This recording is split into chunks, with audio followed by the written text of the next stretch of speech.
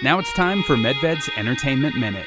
Anthony Hopkins plays Dr. Sigmund Freud during the last days of his life at the very beginning of World War II, who gets a surprise visit from an Oxford Don, C.S. Lewis, played by Matthew Goode, as they fiercely debate the existence of God in the audacious and intriguing Freud's Last Session. Why would you come here to see me if you disagree so passionately with my views? You've insisted all your lives that the very concept of God is ludicrous. Have you frightened off your professor yet?